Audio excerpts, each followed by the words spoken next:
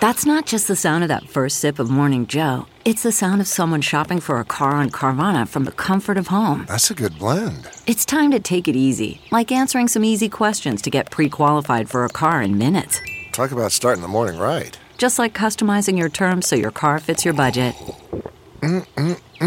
Visit Carvana.com or download the app to experience car shopping the way it should be. Convenient, comfortable.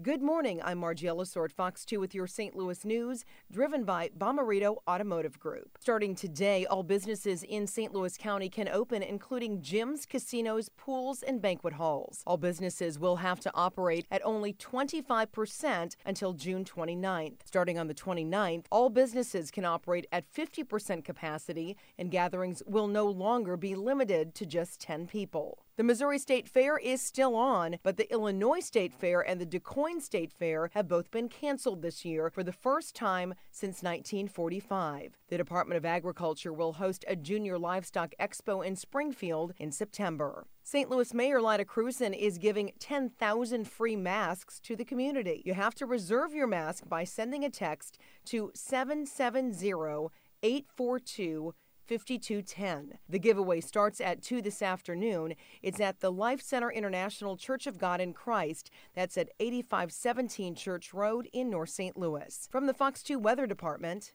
this morning we are seeing a refreshing start to the day as temps drop near 60 for the AM commute with sunshine in place. High temps will climb into the mid-80s. With a stalled front to the southwest, expect some isolated to scattered storms to fire up southwest of St. Louis this afternoon. Tonight, clear and cool. Temperatures will drop into the upper 50s. We are headed toward a big warm-up, though, by midweek. High temps will be in the upper 80s with plenty of sun and dry time.